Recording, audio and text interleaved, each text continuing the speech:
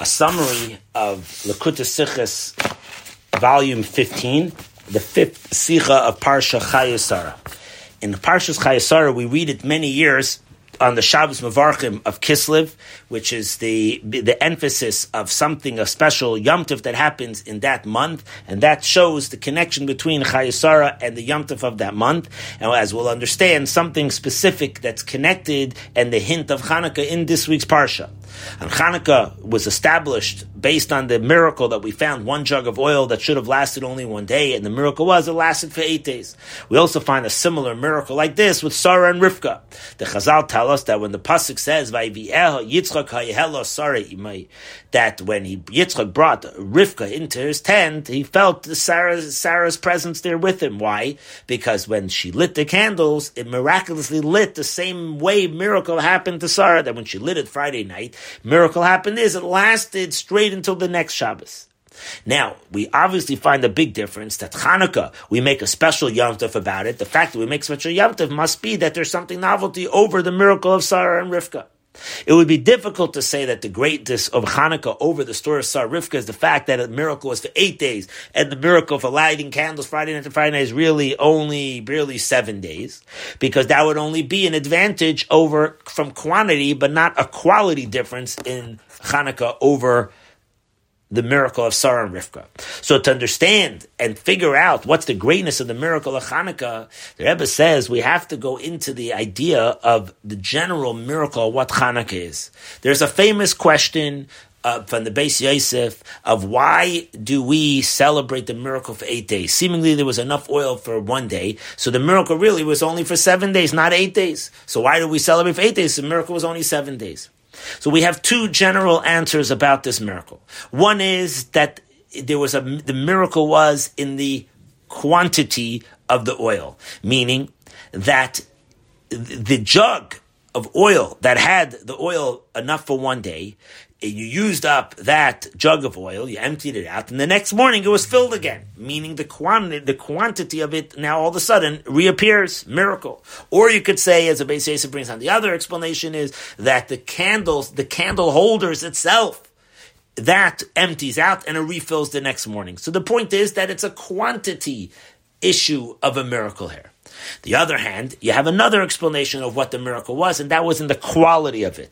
In other words, that according to the nature, it's supposed to all burn out, but what happened was only 1/8 of the oil burnt out. Therefore, even day one, there was a miracle because only 1/8 burnt out, not more than that. Or like the Beis Yosef puts it, that the oil that was in the jug, you divided it up into 8 portions, and every day we used 1/8 into the cup of the menorah, and it should have lasted only 1/8 of the time, and nevertheless it lasted the whole time.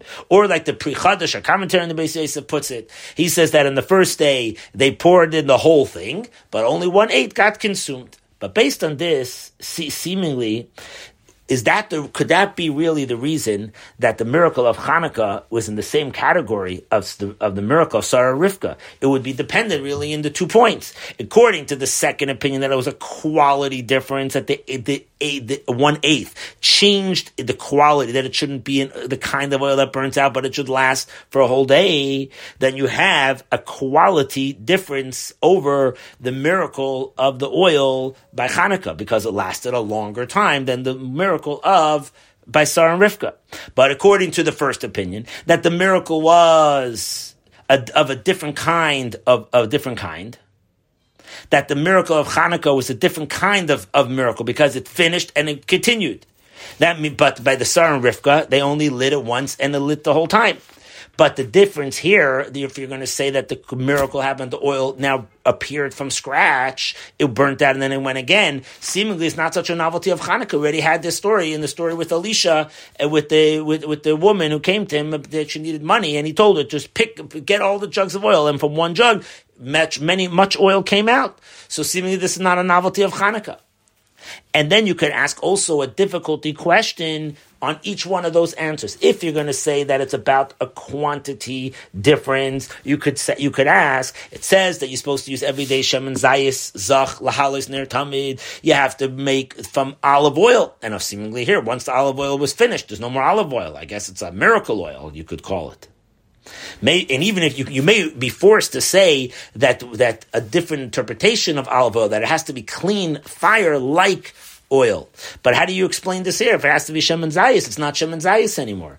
And even according to the other opinion that it's a quality difference, it's also a problem, because that means we only burnt 1/8, but the Chacham set a measurement of a chatzi loig. Every day there had to be this chatzi loig, let's call it a half a liter. So seemingly that we weren't putting in the full amount to fill up the couple, we were only putting in 1/8.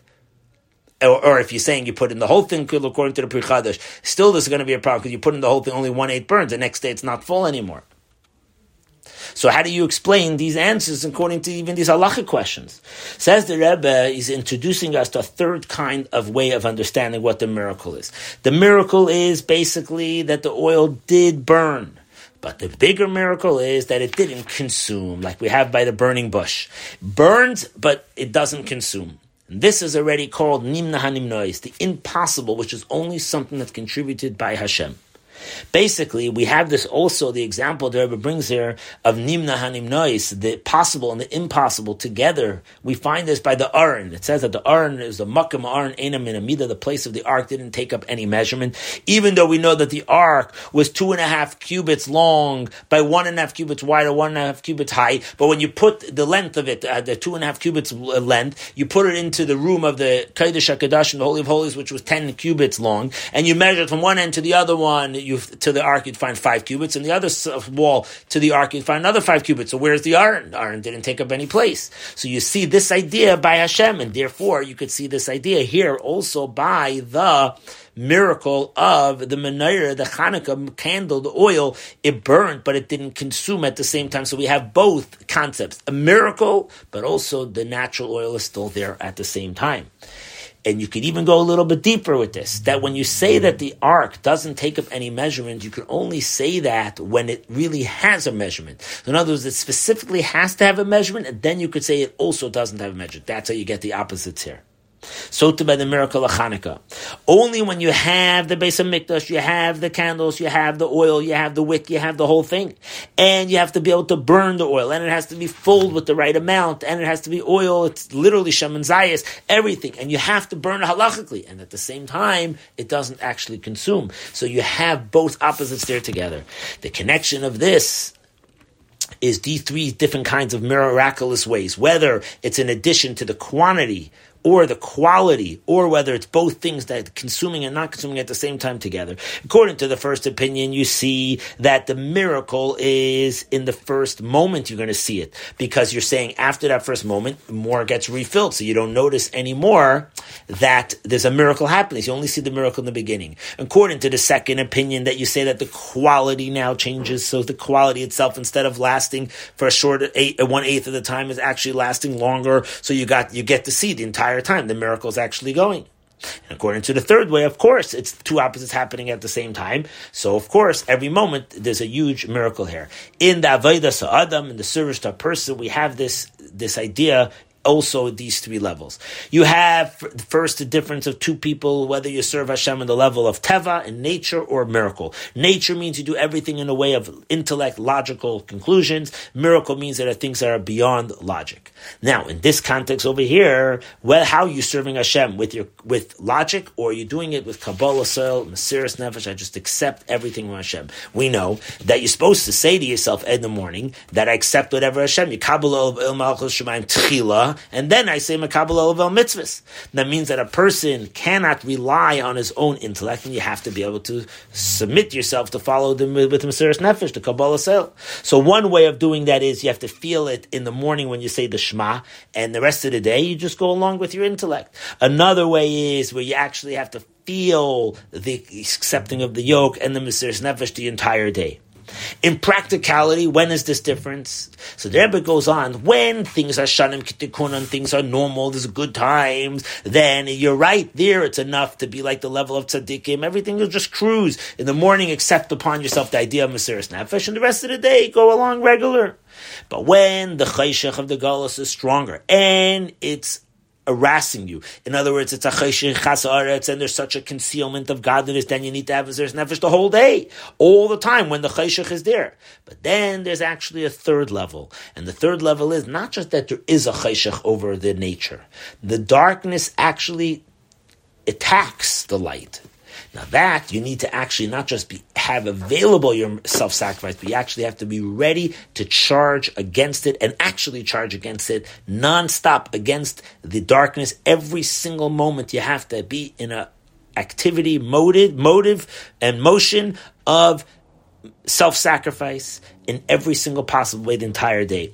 This is also the explanation regarding Hanukkah. The Hanukkah, we have the two opposites. Why did Hashem make these two opposites of Hanukkah? Because the Yidden were standing in Mesiras Nefesh. Because we were Chalashim, B'yad Gibayrim, we won the weak against the bigger. Why? We were ready to stand against the Greeks. They tried Lashkicham Torah to make us forget the Torah and to sin over the sins of God. And we stood up against that. And like the Rebbe says in Sefer HaSichos Tav Shenun on page 252, over the 202, over there he says it's because of the Ava, the Chiba that we showed to Hashem. Hashem showed us back this level of Nina Meis, the greatest miracle ever Hashem showed us now. And that was connected also to Yutas Kislev, because what happens when we go on this level of Mesiras Nefesh, we get down a level of, as a pasuk says in Shmuel Beis, it says, V'havaya yagia chashki, with a vav in the front. Vav shows that it's drawing down something from a very high place to lower, meaning very, very high place, higher than anything that you could reach to,